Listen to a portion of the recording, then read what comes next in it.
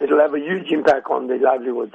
You will recall that in 2009, when the South Pier was upgraded and fishermen were stopped for fishing there for years, and finally we had to fight to get access back. And this will now have another impact on it because where they want to develop it and put all the pipe works is right in the fishing areas.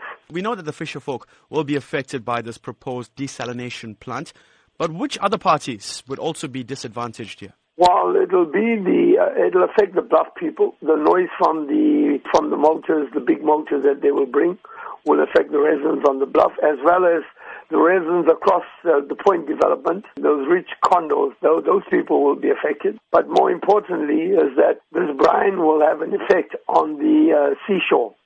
So the beach goers on Anstey's Beach, as well as on the beaches, the South Beach and North Beach of Durban beachfront, those beaches, this brine and pollution will be washed up on the shore.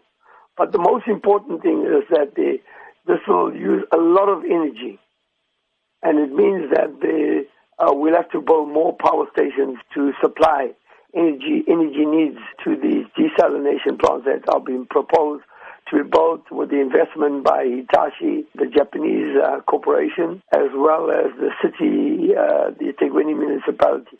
Desalination has proven an effective way to create fresh sources of drinking water.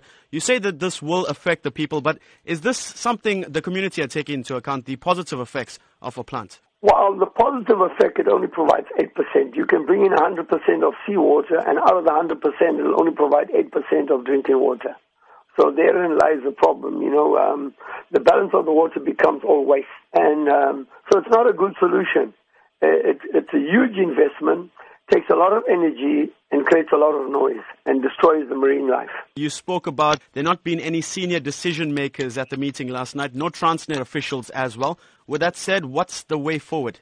The consultant, the facilitator of the process, Gibbs, has promised that in 2 weeks' time, they will bring back all those. They'll hold another meeting and bring back all the senior officials to come and answer the critical questions that fishermen are asking, that the public is asking at last night's meeting. It was well attended by a host of people, from fisher folks to surfing guys to community representatives, who asked them critical questions which Gibbs was unable to answer.